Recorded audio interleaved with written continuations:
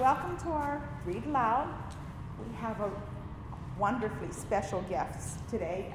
Nancy Petro has written a book called False Justice, 8 Myths That Convict the Innocent. And it's a wonderful title because it really makes you raise an eyebrow. It piques your interest. And of course, she is a co-author on this with her husband, Jim, who is the new Chancellor of Public Education in Ohio and the former state Ohio Attorney General. So this is coming from the voice of experience. So if I may, I don't know much about you, but if you'd like to start off by introducing yourself and saying a little bit about yourself and your husband and how this book came to be. Sure. That would probably be a good starting place, and I'll turn it over to you completely. Thank you very much, Ruth. As you said, my name is Nancy Petro, and I've had a background. I graduated from Denison University with a fine arts, graphic design, visual arts major. Didn't take a writing course really in college, but had a 20-year career in graphic design and marketing, and then went into entrepreneurship. I launched a national high school sports magazine in 1995 and drew it for 5 years. It was called All Stater Sports. But I ended up not writing there much either because I ended up having to sell advertising and run a business and try to keep it afloat, which is a big challenge with a magazine. And then I became the CEO of a software company. And all along I was helping my husband in his political life. He was a lawyer. And then he ran for political life. He was everything from a state rep for 4 terms to state auditor, county commissioner in Cuyahoga County, state auditor for 2 terms, and then attorney general. He ran for the Republican primary for governor in 2006 and did not prevail. And so then he went into private practice. But as attorney general, he led his main initiative, one of his main initiatives, was to try to utilize DNA to solve crime. DNA was coming of age. And he very easily got the support of the legislature to expand the authority of the Attorney General to take a swab, a DNA sampling of every convicted felon in Ohio and every high-level misdemeanant. And of course, when they then took those samples and put them in what is the national database of crime scene DNA called CODIS, instantly they solved dozens, hundreds really, of crimes, cold cases. So it was a very exciting time for law enforcement when they began to see the potential and started to see the flowering of the potential of DNA. But what happened was a shock to someone who spent his life in criminal justice and law when he started discovering that there were people in prison that DNA was proving were also innocent. And so he got involved. He was drawn into a case, and that's where the book begins. I'll just tell you that, we've been married for 38 years. We talk a lot, and so everything that Jim was experiencing, other than what's privileged between a lawyer and his clients, I was learning too, and that was something that started really preying on both of us. This haunting feeling that there were innocent people in prison. And so one night I was awakened in the middle of a dream, and there was great clarity to this, what I now feel was a call to write a book on this, on what we had learned, and also to try to use it as a vehicle to answer the questions that all of this had prompted in both of us. And that occurred in March of 2008. And for the next 2.5 to 3 years, I really worked on the writing of the book. The stories are Jim's. It's in a memoir format. It's his person. So as I read this, you have to imagine I'm Jim. And when he talks about Nancy, that's me. But I'm just going to start and see how much time we have on this. I'm going to start with the very first chapter. And I'm going to skip around going through the book and give you little capsules of it. I will say that it's really 2 strains that are woven in this book. One is narrative. Everything about it's nonfiction. One is narrative, and that's Jim's story.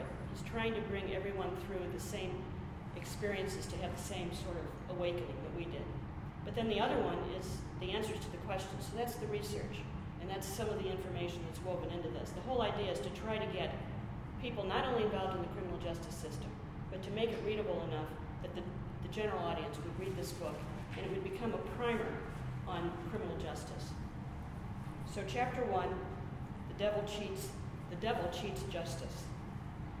An unexplained murder changes a small town irreversibly. In a major city, the daily media parade of tragedies, the fires, the accidents, and the murders is numbing. The victims and their shocked families are strangers, which makes it easier to put their sad stories out of mind. But in a small town, not a suburb, but a complete community in a sea of countryside, a murder is much more personal. I don't even close my doors or lock my windows at night, is often volunteered as proud testimony to the benefits of living in a small town, until the discovery of an unspeakable act of savage violence which has somehow occurred with no living witness. A bereft family member and stunned safety officials can barely take in the brutality, the senseless loss, and the disheartening truth. They have arrived on the scene way too late. Stomach-turning revulsion and grief are mocked by delicate curtains waving gently in the breeze of open windows. Within hours, the town is transformed. Everyone is talking about the murder. Even though the victim is not especially prominent, she is nevertheless one of us. The shock of the crime is accompanied by the frightening recognition that the killer may also be one of us. Fear is palpable. No security system or shiny new locks on doors and windows bring even a hint of the sense of security once taken for granted. The entire town is on edge. If the crime remains unsolved, life remains very gradually. It will very gradually come to normal, but to a changed normal. The town will never be the same. If a suspect is caught, indicted, and brought to trial, everyone in town focuses on the next step. They expect justice, meaning a conviction. If the alleged perpetrator is a local, people begin to recall little things. Offhand remarks, unsettling relationships, odd behaviors. Yes, in retrospect, they should have known. One person experiences unique anxiety. The elected county prosecutor, who has never prosecuted a capital case, feels growing pressure not to blow it, not to overlook anything, not to miss or mishandle evidence, not to get trumped by the defense attorney who has come to town for the duration of the trial. Wisely, the county prosecutor takes the advice of colleagues and asks for assistance from the Office of the Ohio Attorney General. That is when, as Attorney General, I would turn to Chief Deputy for Criminal Justice Jim Petro. He or one of his staff prosecutors would carefully review the files, drive to the small town, and prosecute the case before the trial in the county courthouse with the county prosecutor sitting by his side. Canepa's boyish appearance and casual style often masks his professional talents in early discussions with defense attorneys. He is known for his playful banter and quick, funny comebacks, which put most folks at ease and even off guard. But when focused in a courtroom, that mental quickness is an advantage in the unpredictable verbal exchanges with witnesses, attorneys, and judges. Lean and athletic looking, Canepa comes to trial prepared and confident, just short of cocky. But he speaks with a down-to-earth, eye-to-eye delivery, as if he's talking confidentially to you and you alone, that connects immediately with just about everyone, including jurors. His manner in court may appear to be laid back, another attribute that charms his audience, but Canepa knows exactly what to do in a capital case. He is a prosecutor's prosecutor. That is why, in the small-town murder case that resulted in the conviction of Clarence Elkins, it was unusual when I asked Canepa to apply his considerable advocacy skills on behalf of the imprisoned man convicted of murder and rape. 7.5 years after he was convicted and sent to prison, DNA analysis had excluded Clarence Elkins from the crime scene of 2 rapes and a murder. Canepa looked into the matter at my request, and we came to the shared conclusion that Elkins was innocent. But the jurisdiction's elected county prosecutor and common pleas judge refused to respond to our concerns about evidence of an error that had imprisoned an innocent man and let a guilty one go free. Can you hear me? Is that part okay? All right.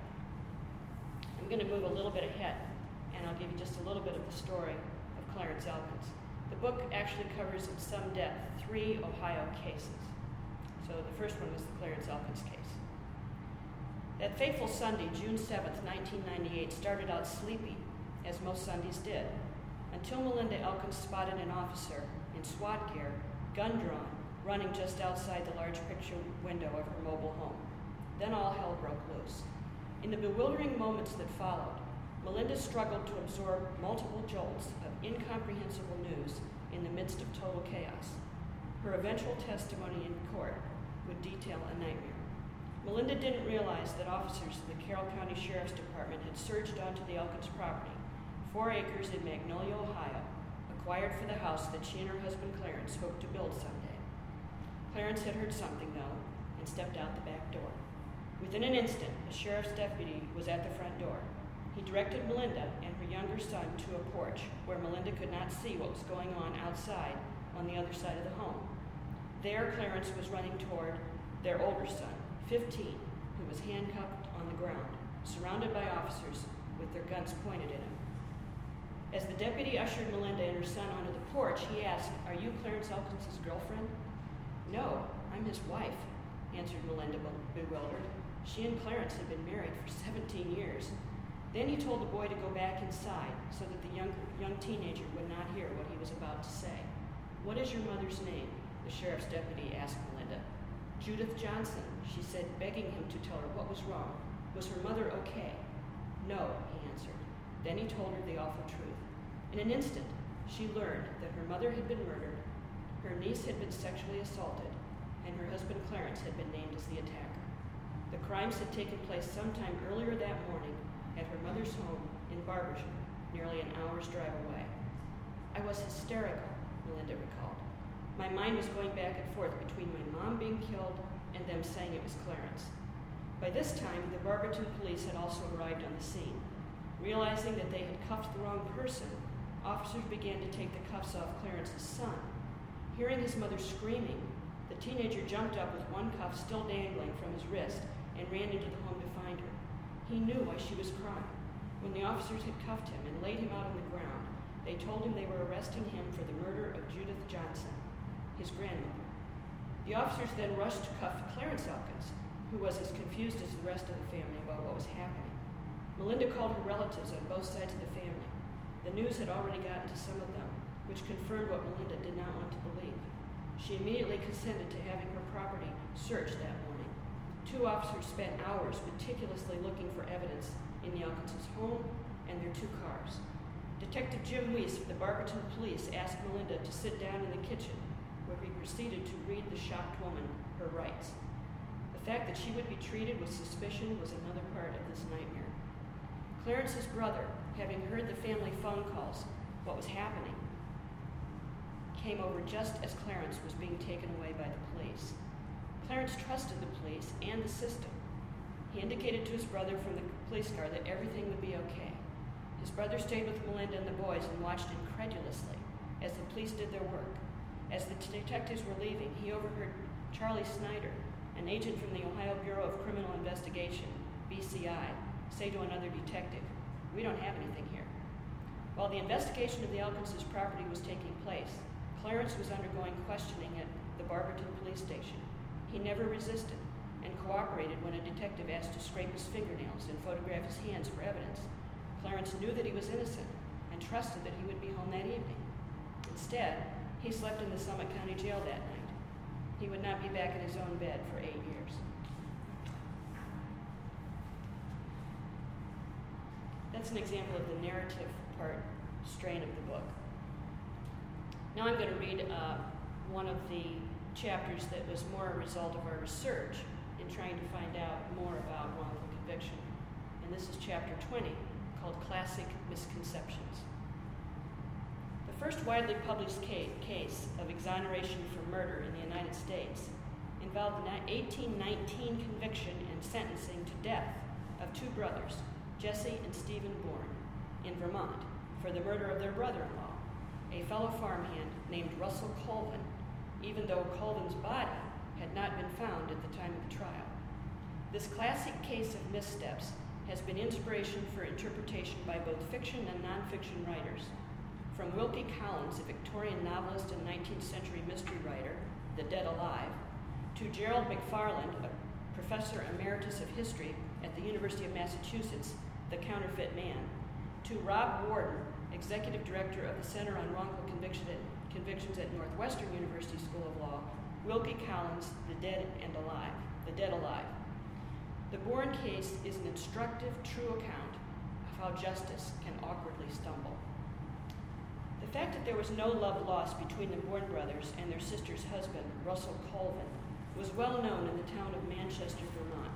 Stephen and Jessie Bourne viewed Colvin as a lazy freeloader who not only didn't do his fair share on the family's farm, but also thoughtlessly fathered a brood of children, further straining the family resources. Colvin also had this inconsiderate habit of disappearing for days, weeks, even months at a time, so no one thought much of it when one day, in May 1812, he vanished again. As time went by, some folks in town wondered aloud whether Colvin had come to harm at the hands of the Bourne brothers. However, there was no evidence, and the mystery remained dormant for 7 years. The question of Colvin's disappearance was raised again, however, when Amos Bourne, uncle to the Bourne brothers, was visited in a dream by Colvin, who confirmed that he had indeed been murdered and that his remains were in a cellar hole. When a fire burned down an old barn on the Bourne property, the townsfolk speculated that the fire was set to hide evidence of the murder. Armed with this dream tip, the local authorities excavated the cellar hole remaining after the fire and discovered an odd collection of earthly possessions: a button, a large knife, and a penknife. The penknife and the button, as well as an old hat found nearby, were claimed to be Colvin's. When the entire town now engaged in the unfolding drama, incriminating evidence was discovered near the Bourne farm. A young boy, with the help of his barking dog, unearthed some bones, which were declared human by 4 local physicians. Based on this growing body of evidence, Jessie Bourne was brought into custody. His subsequent interrogation by the local authorities put him in fear of a death sentence and most probably prompted him to name his brother Stephen as the murderer. Stephen, who had previously moved to New York, was named in an arrest warrant. Meanwhile, after comparing the unearthed bones with human bones, requiring that they exhume a human leg that had been buried following a recent medically required amputation, the physicians changed their minds about the primary evidence in this case. The bones thought to possibly be Colvin's were determined to be of animal origin. While the lack of physical evidence was unsettling, Jessie's statement incriminating Stephen was bolstered by recollections, now years old, of an old argument between Colvin and the Bourne brothers on the very day that Colvin disappeared. Indeed, some neighbors remembered statements in which the Bournes threatened to kill Colvin. Others said that the Bournes' conversations implied that they knew that Colvin was dead. A posse went to New York, apprehended Stephen, and returned him to Manchester. Once Stephen had been thrown in jail with his brother, Jessie retracted the statement.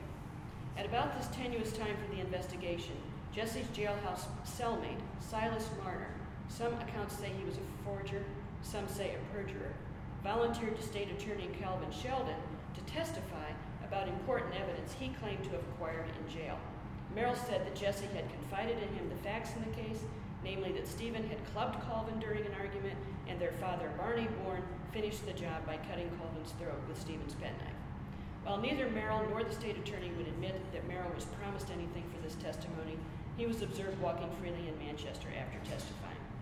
Both Bourne brothers denied Merrill's story. Nevertheless, based primarily on Merrill's testimony, Stephen and Jessie Bourne were indicted. Their father was not charged. Stephen, faced with mounting incriminating evidence and having undergone a long and intense interrogation that convinced him that he would soon be at the end of a rope, eventually decided to confess to killing Colvin in self-defense, a lesser crime, in the hope of avoiding death by hanging. At trial, the jury gave credence to the testimony of eyewitnesses who discussed evidence, observations, and conversations, many resurrected from years past. Lewis Colvin, Russell's 17-year-old son, testified that he observed an argument between Stephen Bourne and Lewis's father, Jessie Bourne, was there as well. When the argument between his father and Stephen came to physical blows with a riding stick and a club, Lewis, who was 10 years old at the time, ran in fright without knowing the outcome, and it was the last time that he saw his father. The day after the fight, Stephen told Lewis not to tell of what had taken place the day before, and he would kill him if he did. Silas Merrill provided a colorful account of Jessie Bourne's jailhouse confession, complete with Jessie's alleged claim that a few days after Russell Colvin's murder, Stephen Bourne had Colvin's shoes on. For whatever reason, the defense attorneys at the ensuing trial did not call upon the physicians to reveal the non-human nature of the bone evidence, which had helped turn the entire tide of public opinion against the Bournes. In a risky move, the defense called for the reading of Stephen Bourne's confession, which had been referenced by a witness, perhaps to show the inconsistency in the testimonies of Silas Merrill and others. Well, in short order, about an hour, the jury returned a guilty verdict for both men. The same day, both brothers were sentenced to death. The Vermont General Assembly later commuted Jesse's sentence to life in prison, but Stephen's execution was scheduled for January 22nd, 1820. According to Rob Warden, who has written extensively on this case, there are a couple of explanations as to how the dead Russell Colvin was resurrected. But the most likely account has come from the research from historian Gerald McFarland. In The Counterfeit Man, McFarland details the fluke events that delivered delayed justice to the Bourne brothers. The November 26, 1819 edition of the New York Evening Post included a reprint of an anonymous letter that noted the role of divine providence in solving the Colvin murder case. This account was read aloud in the lobby of a hotel in New York City, and thus came to the attention of both James Welpley, a former Manchester resident who had known the Bourne family, and Tabor Chadwick, a minister visiting in New York. He knew a Dover, New Jersey farmhand named Russell Colvin, who happened to be working for his brother-in-law. Chadwick wrote a letter to the New York Evening Post regarding the possibility that the allegedly murdered Russell Colvin was living in New Jersey. Chadwick's letter sent Welpley packing and off to New Jersey. He eventually found Russell Colvin, who had no intention of returning to Vermont. However, Welpley utilized an attractive woman to lure Colvin to New York, and from there he used other trickery to get Colvin by stagecoach to Manchester, where Colvin was greeted by those who had known him and could testify that he was indeed not dead. His return to life in Manchester came within only 5 weeks of the scheduled execution of Stephen Bourne. As a legal means of freeing the convicted Bourne brothers, the authorities petitioned the Supreme Court of Vermont for a new trial based on the new evidence that there was no dead man, and the prosecuting attorney refused the opportunity to retry the brothers. Both Stephen and Jesse were released. The news of the returned farmhand and the subsequent release of the two brothers convicted of his alleged murder was a big story in newspapers on the East Coast. The conviction errors had been based on two confessions that turned out to be forced and false, bone evidence that turned out to be bad science, a jailhouse snitch's testimony that turned out to be lies, and eyewitness testimonies that turned out to be mistaken or irrelevant. Curiously, these are the same factors that predominantly contribute to wrongful criminal conviction today, nearly 2 centuries later. Okay, now I'm going to read just a short section that follows Jim's run for the race for governor. He's back in private practice law, and he has been involved in the Clarence Elkins case, which we read about earlier. And he's now being asked to get involved in another case, and that means, as a private lawyer, he became actually the first elected sitting attorney general to intervene on an Innocence Project case, and ended up, in the earlier part of this book, actually going head-to-head in sort of a public debate with the elected prosecutor in Summit County, who refused to acknowledge the importance of DNA evidence that excluded a man who was sitting in jail for a crime he didn't do. So when Jim left and became a private attorney, he worked with the Ohio Innocence Project on that case. He was approached again to help on another innocence case, and so I will read a little bit about that. Innocence Project Director Mark Godsey contacted me in the spring of 2007 to ask if I would join the pro bono team working on the Dean Gillespie case. I reviewed the entire history of the Gillespie case, including Laura Bischoff's excellent series of articles in the Dayton Daily News. She reported that when the father of the twin victims read Godsey's presentation on the case to the parole board, even he said that Gillespie did not appear to be guilty of the crimes. Gillespie was convicted of 3 counts of rape, and he was identified by 3 different victims, 2 of them twin sisters in a singular act. I was leaning toward the same conclusion and told Godsey that I was willing to learn more and would consider getting involved. Godsey was hoping that Gillespie's record during his 16 years of incarceration thus far might move the parole board even without an expression of remorse, something that parole boards require. A model prisoner, Dean had logged more than 12,000 hours of community service. He had been named one of the top 100 individuals for outstanding contribution to community service by the Ohio Department of Rehabilitation and Correction. Over the years, Gillespie, a talented landscape designer, had received recognition for his work on exhibits, including the Best in Show exhibit at the Cincinnati Flower Show. This time he would have an unusual asset with him when he appeared before the Ohio Parole Board: 8 offers of employment on the outside. Godsey would also share with the parole board new exculpatory evidence that was not revealed during the trial. He would argue that if this evidence had been known by the jury, it would have reached a different verdict. Gillespie, by then 42, had served more time than many convicted murderers. Despite strong advocacy on his behalf by Mark Godsey, who became involved in the case in 2003, parole was again denied in July 2007. Gillespie's next parole hearing was scheduled for February 1st, 2011. When Mark called me at my new law office to discuss the case, he knew that I was supportive of his work. Working with Godsey on the Elkins case had been a pivotal experience for me.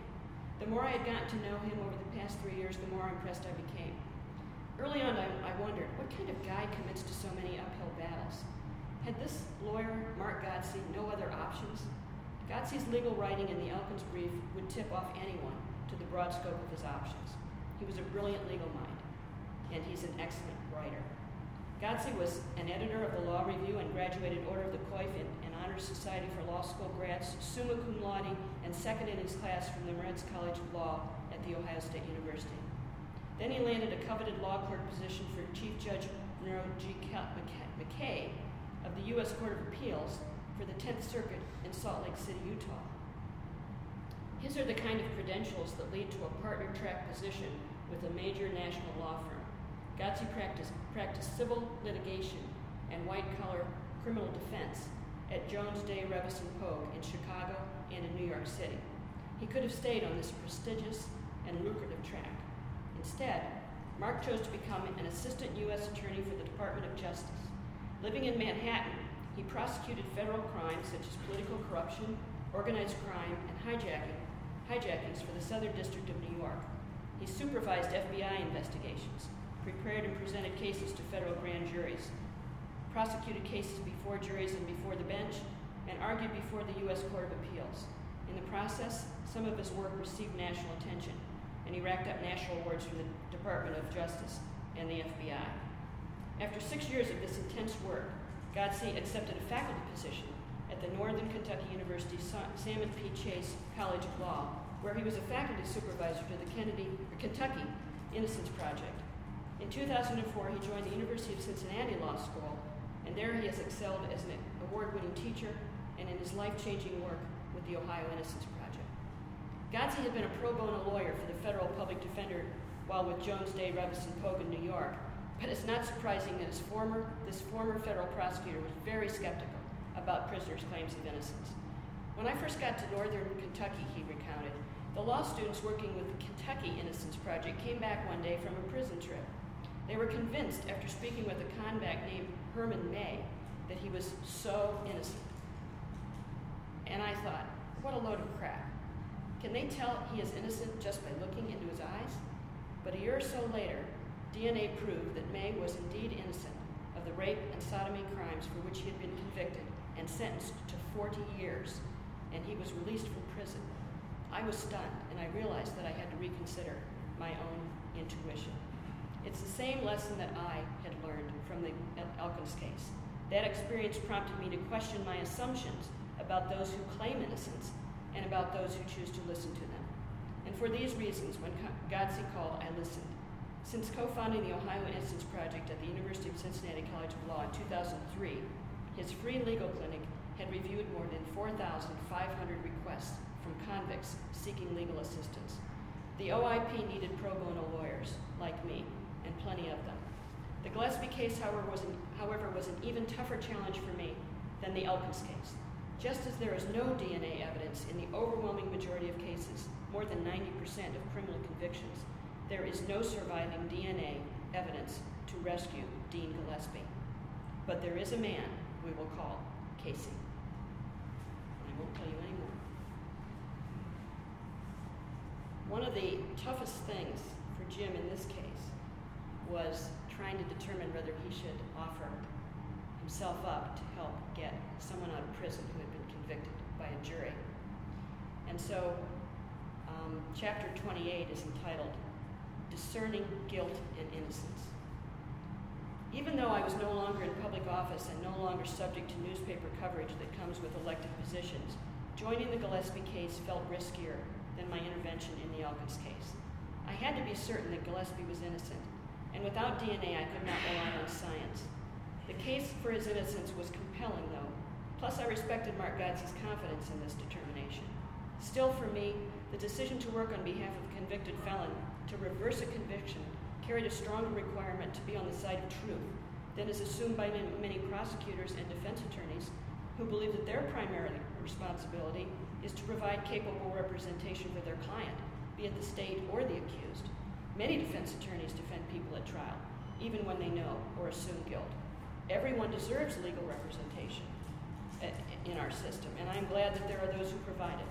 However, as a young lawyer, I decided that for me, it would be difficult, if not impossible, to defend someone I knew to be guilty. Early in my career, trusting the accuracy of the justice system, I assumed that most persons who were indicted were guilty. I believe that most jurors make a similar presumption.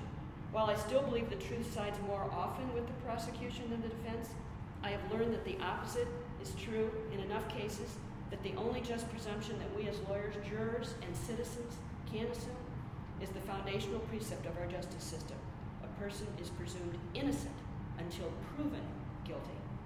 As a young lawyer building a new law firm with my father and my brother, I took nearly every legitimate case that came in the door, including even some defense work. These early career experiences still inform my thinking and did so as I contemplated the Gillespie case. I remember the day a well-dressed young African-American man came into my office. He needed a lawyer for a serious criminal matter. A high school graduate and a tradesman, he had never been in trouble with the law. Yet he had been indicted for felonious assault in the shooting of a parking lot attendant in a bungled burglary attempt. The bullet hit the attendant in the leg and caused him pain, loss of work, and a long period of rehabilitation. The indictment was based on the eyewitness testimony of the victim, a white man. The young black man who had been referred by a client of my father's was scared and worried. He knew that a conviction could carry a sentence of 5 to 10 years in prison. He said that the eyewitness was just plain wrong. He did not carry out this crime. It's water. I was familiar with the fallibility of cross-racial eyewitness identification, and I decided to take the case. Thank you.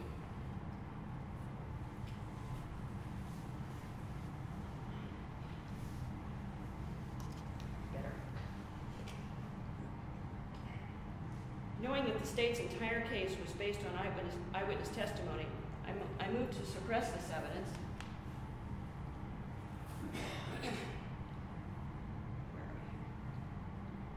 However, the judge denied the motion. This case was going to come down to whether the jury believed the victim or my client. As the trial date approached, the prosecutor contacted me to negotiate a plea bargain. He would accept a plea of guilty for aggravated assault, a step down from felonious assault. For this, my client would get up to 1 to 2 years in prison, as opposed to the 5 to 10 years he risked if convicted under the current indictment. I took the deal to my client. Absolutely not, he said. How can I plead guilty to something I didn't do? I reported back to the prosecutor, and we prepared for trial. On the morning of the trial, as all parties and a handful of spectators gathered in the courtroom, my client and I noticed the crime victim, still dependent on a cane from the bullet injury, sitting in the courtroom. He was waiting to be called as a witness. Just minutes before we were to begin, my client turned to me and asked, "Do you think the prosecutor would take that deal?" "I don't know," I answered. "I'll find out." I approached the prosecutor's table and I asked the 11th hour question. The prosecutor thought for a moment and said, "Sure, I'll take the plea." As I walked back to the defense table, my mind was racing. The unexpected turn of events presented only 2 explanations, and both were very troubling. Either my client was guilty, or he was innocent, but unwilling to gamble 10 years of his life on the decision of a jury. How many people, especially those of a racial minority, faced with this decision have pled to lesser offenses rather than risk getting sentenced to prison for a decade or more? I could not guarantee that we would win this case. It was his life, and it had to be his decision. He said that he would take the deal. The judge was not one to take a guilty plea lightly. He's quizzed my client repeatedly. Was he sure he wanted to do this? Did he understand his options and the consequences? My client stuck with his decision. The trial was over before it got started, and the outcome made me half sick. I couldn't imagine pleading guilty to something I didn't do. The likelihood that this probably often occurs dawned on me for the first time. My client and I walked out of the courtroom. He was out on bond and would return in a few days for sentencing. We rushed to hit the elevator button to catch it as the door was closing. It reversed, opened, and we found ourselves staring into the eye of the parking lot crime victim. We got on the elevator. An awkward silence filled the long moment as we waited for the door to close. Then my client turned, stared directly at the man, and broke the silence. "I'm sorry, ma'am. I'm really sorry." "That's okay," the man answered quietly. His generous response was moving. He seemed to acknowledge that the tragedy of this event was not limited to his own suffering. I was shocked. The elevator door opened. We got off. I pulled my thoughts together and I said, "I'm really glad that you told that man you were sorry. You did it then, right?" "Yeah," he said soberly. "I never intended to shoot him. I never intended to do that." He paused. And then he said, "I was out with friends. It was a dare. One of my friends had a gun, and he pushed it into my hand. I was so nervous, the gun just went off. It was a nightmare." "Okay," I said, collecting my thoughts. "You will do your time for this. And when it's over, you can put it behind you. Do that, and then get on with your life. You can still have a good, productive life." He was sentenced to 6 months to 2 years. He served 5 months and got out a month early for good behavior. He called to tell me he was out, and he thanked me for representing him. I never heard from him again. Experiences like this breed cynicism in law enforcement and prosecutors, and clearly some skepticism is justified. More than 30 years had passed, and clearly, I was more worldly wise than I had been at 28. Nonetheless, this is the story that I had in mind and was in my heart as I was trying to consider the Gillespie case. Was Gillespie innocent? The fact that he had never wavered on his claim of innocence when he could have pled to a lesser crime and served a minimal sentence is a strong argument in his favor. I decided to go meet him. I'm sorry, I get emotional. I've written this and I've read it 1,000 times, I think, but I know these people. I know Mark Gotze, I know Jim Petro, and I know Dean Gillespie.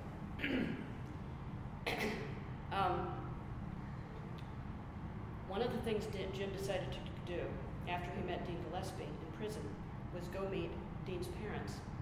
So I'm going to just read you that little section. "We met for lunch at a Bob Evans restaurant. I told Nancy afterwards that Gillespie's parents, Juana and Roger, were the salt of the earth. They were Christians, not hiding the fact that they were people of faith, living in a small community, and proud parents.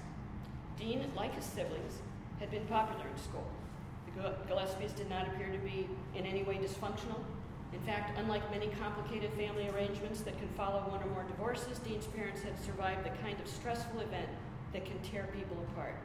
Everything about them seemed normal, except for the fact that their son had been in prison for nearly 18 years for a crime they were certain he did not commit. Dean's father was quiet. His mother was articulate and obviously bright. The Gillespies told me about Dean's once promising life, his plans for marrying his fiancée, his progress on fixing up the home he had bought, the nightmare of his arrest and conviction, the frustration of all the failed attempts to receive justice. I recalled Steve Fritz, who had rejected Gillespie as a suspect in part due to the veteran detective's conclusion that the perpetrator who committed this bold act of abduction and sexual assault of 2 women in broad daylight was a brazen, out-of-control criminal. This did not match Dean Gillespie or his stable family, home, and life history. Even though Mrs. Gillespie struck me as a strong woman, throughout the conversation, she became emotional, her eyes filling with tears. This had been going on for nearly 20 years, yet it was still raw for her. The Gillespies wanted me to get involved in the case. I didn't know whether that would even help, but I was past the point of walking away. I told them I would join the innocence effort on behalf of their son. I want to leave enough time for discussion. So I think I'm going to fast forward to what we call the postscript. It still has to deal with this particular case, the Dean Gillespie case. The last edit deadline for this book was technically yesterday, Friday, July 9th, 2010. But that was also the date of the Gillespie hearing before Judge Wagner. We include this 11th hour update on the case. The day before the hearing, Thursday, July 8th, Nancy and I joined Mark Gotze and 2 University of Cincinnati Law School students in a downtown Dayton hotel. Gotze had just finished a grueling pre-hearing meeting with the prosecutors and Judge Wagner. The prosecutors were objecting to evidence and didn't seem to acknowledge the purpose of the hearing. Gotze had argued that the Court of Appeals had ruled that the information on our new suspect met that elusive standard of new evidence. It was now the judge's responsibility to determine if it also met the standard for a new trial, namely, that if it had been presented to the jury, the probability was strong that a different verdict would have been reached. Gotze vented. The prosecutors were fighting the very evidence the Court of Appeals had found worthy of evaluating. Gotze had sought to give the judge his best lecture ever on the rules of evidence, tried to explain that the hearing was about proving that a pattern of very uncommon statements about being a contract killer, about past sexual abuse, the repeated false use of the name Roger expressed by the rapist to his victims, and also by our suspect to his girlfriend, was reason enough, especially in light of new findings on eyewitness testimony, to grant a new trial for Dean Gillespie. Based on the illogical objections of the prosecutors, the preliminary meeting with the judge had been a disaster. It would be a long night. Gotze and the students worked into the morning hours preparing the evidence items, but would we be permitted to present them? Nancy and I couldn't sleep and finally got up before the sun. We left the hermetically sealed hotel in search of fresh air, a brisk walk, and coffee. Downtown Dayton was dead at that hour. Nancy's phone GPS directed us to a locked building that may have contained a Starbucks. We ended up an hour later waiting for a local coffee shop to open at 7, and then hurried back to the hotel to shower and drive to the hearing. Apparently we weren't the only ones who didn't get much sleep. Judge Wagner had done his homework. When the attorneys met in his office, he acknowledged that the professor, Mark Gotze, had been correct the day before. The judge would hear the evidence. The courtroom filled up quickly with Gillespie's supporters, law students from the Ohio Innocence Project, the press, and others.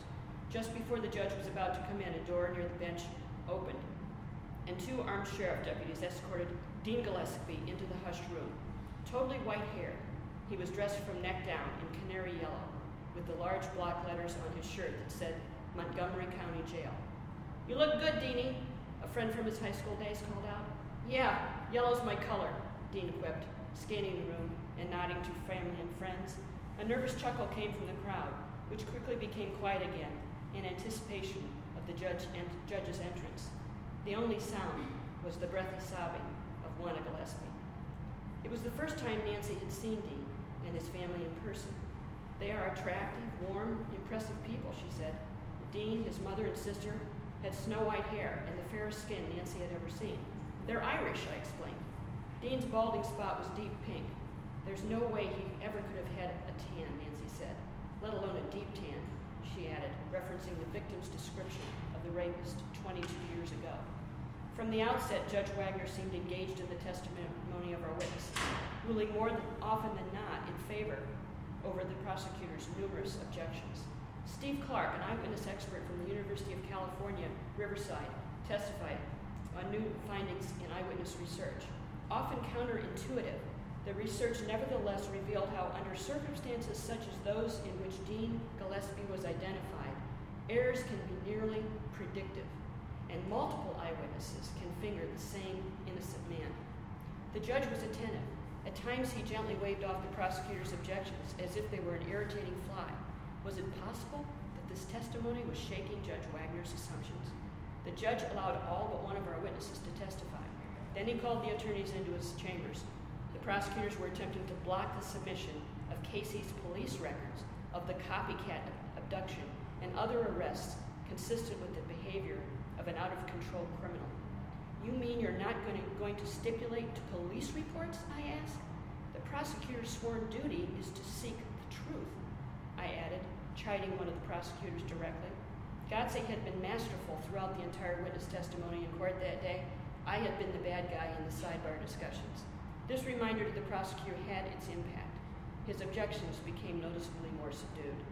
We returned to the courtroom, and Judge Wagner apologized for the time that this was going to take. He asked for briefs on legal issues for both sides to be submitted by September 2nd. He scheduled time for responses and set the continuation of the hearing for November 22nd, Thanksgiving week. I turned to Dean Gillespie and said, "I'm so sorry that this is taking so long." "I've been waiting 20 years, he said with a weak smile. "I can wait a few more months." Once again, he thanked me for working on his behalf. "I believe in you, Dean," I said. Dean's parents, family, high school friends, neighbors, and former fiancé, now married with 2 children, had spent another day with him in a courtroom. As I patted Dean's shoulder in a goodbye gesture, my heart again ached for him. Just days before, I had presented the myths in this book to a conference of judges at Ohio's Miami University. Numerous judges I truly respect expressed appreciation for the message. It was as if they had not known much about wrongful conviction. The judges' responses, back to back with Judge Wagner's attentive handling of the Gillespie hearing, brought yet another epiphany in this string of life lessons. This difficult effort to find true justice really isn't about good people in the system versus bad, or smart versus dumb. By the hand of God, my life's trajectory had an unlikely intersection with Clarence Elkins, Michael Green, and Dean Gillespie. Prosecutor Ron O'Brien experienced his unexperienced awakening to wrongful conviction with Robert McClendon and Joseph Fears. Could it be that Judge Wagner was having a similar jarring of his assumptions with Dean Gillespie? From all appearances, Judge Wagner was keeping his word made to me personally. He would look at this case with an open mind. Roger and Juana Gillespie watched attentively as their son was escorted out by 2 armed deputies. They hung back until everyone had left the courtroom to ask how I thought it went. As we went out, I responded, better than I thought it would when we started this morning. I felt good about the day and said that I thought the odds of our getting into trial had improved significantly. The Gillespies needed some hope. My appraisal no doubt sprang from my own cautious hope. On reflection, however, I have to admit that I really haven't a clue. It is difficult to know the human heart. Any questions?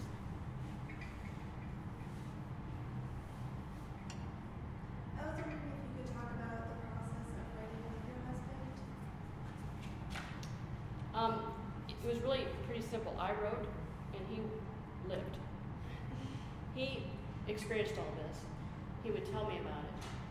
A lot of these stories I'd heard multiple times. And that I really think, other than providing the whole story, I think his role also was in reviewing, particularly the parts that were legal. So I'm not a lawyer. And I learned a lot about law because, we can read the law whether we're lawyers or not, and we can understand it actually. And so I read all the trial transcripts on all these cases. I read police reports, scientific lab reports, just about anything you can put your hands on, articles that have been written about them. All 3 of them were high-profile cases in Ohio. All 3 of them had a dedicated investigative journalist who did a multi-series piece. So there was a lot to find about the cases. But Jim would sit down and read everything, make suggestions.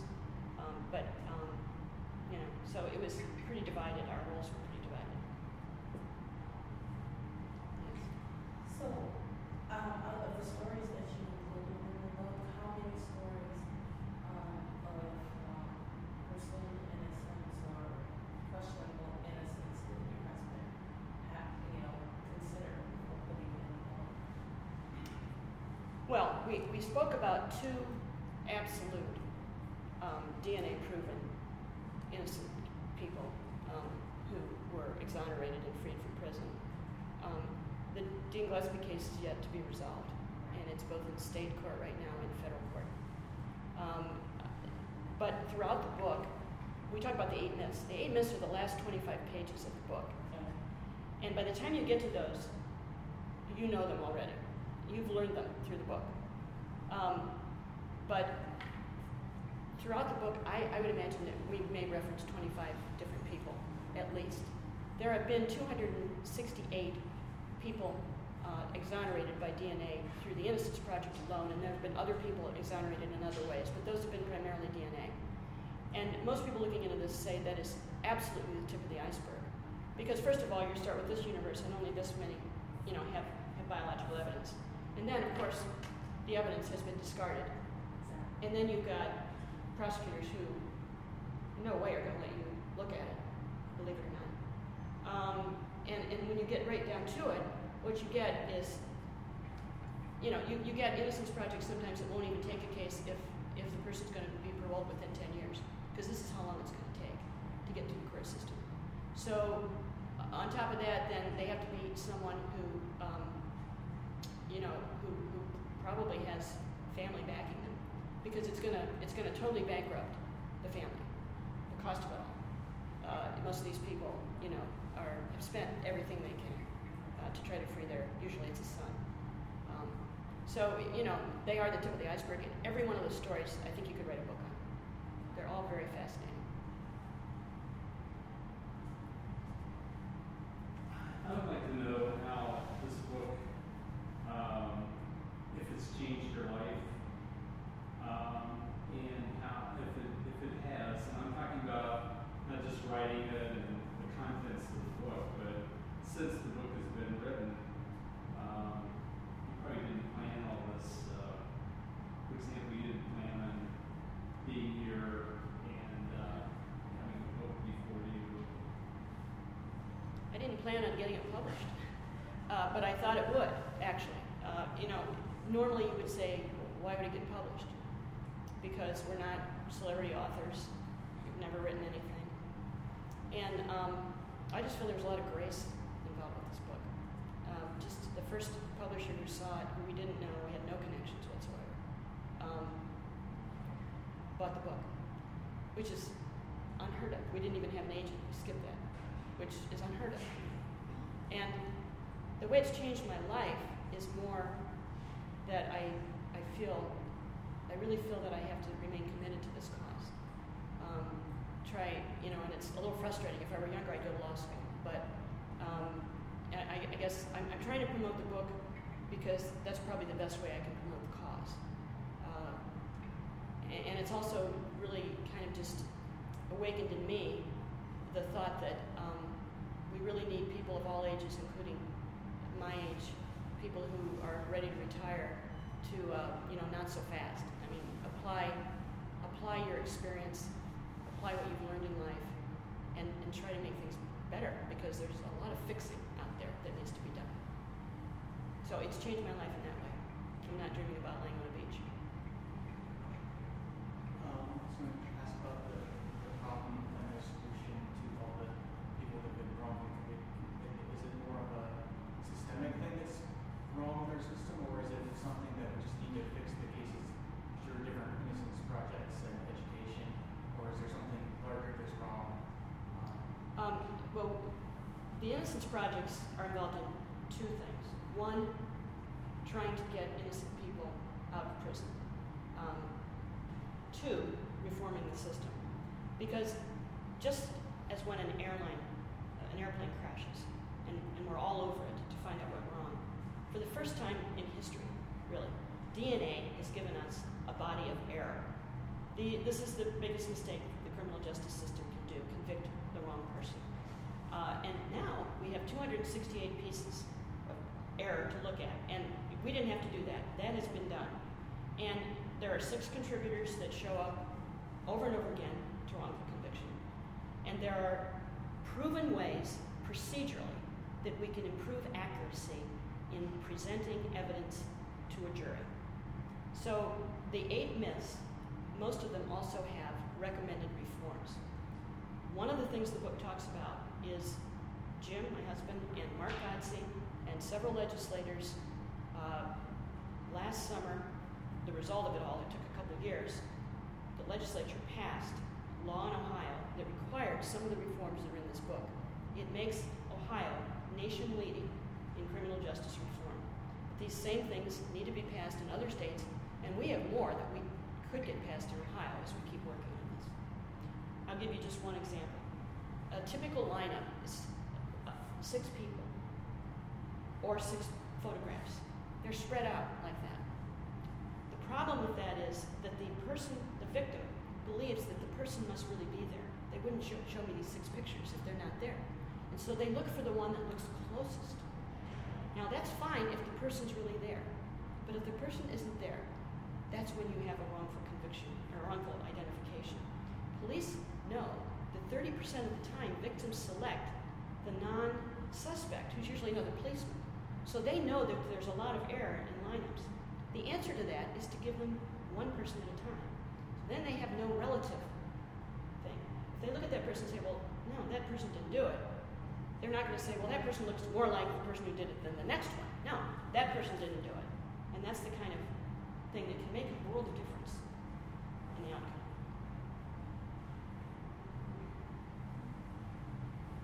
Okay, well, thank you very much. I appreciate your sitting and listening to someone read to you. That's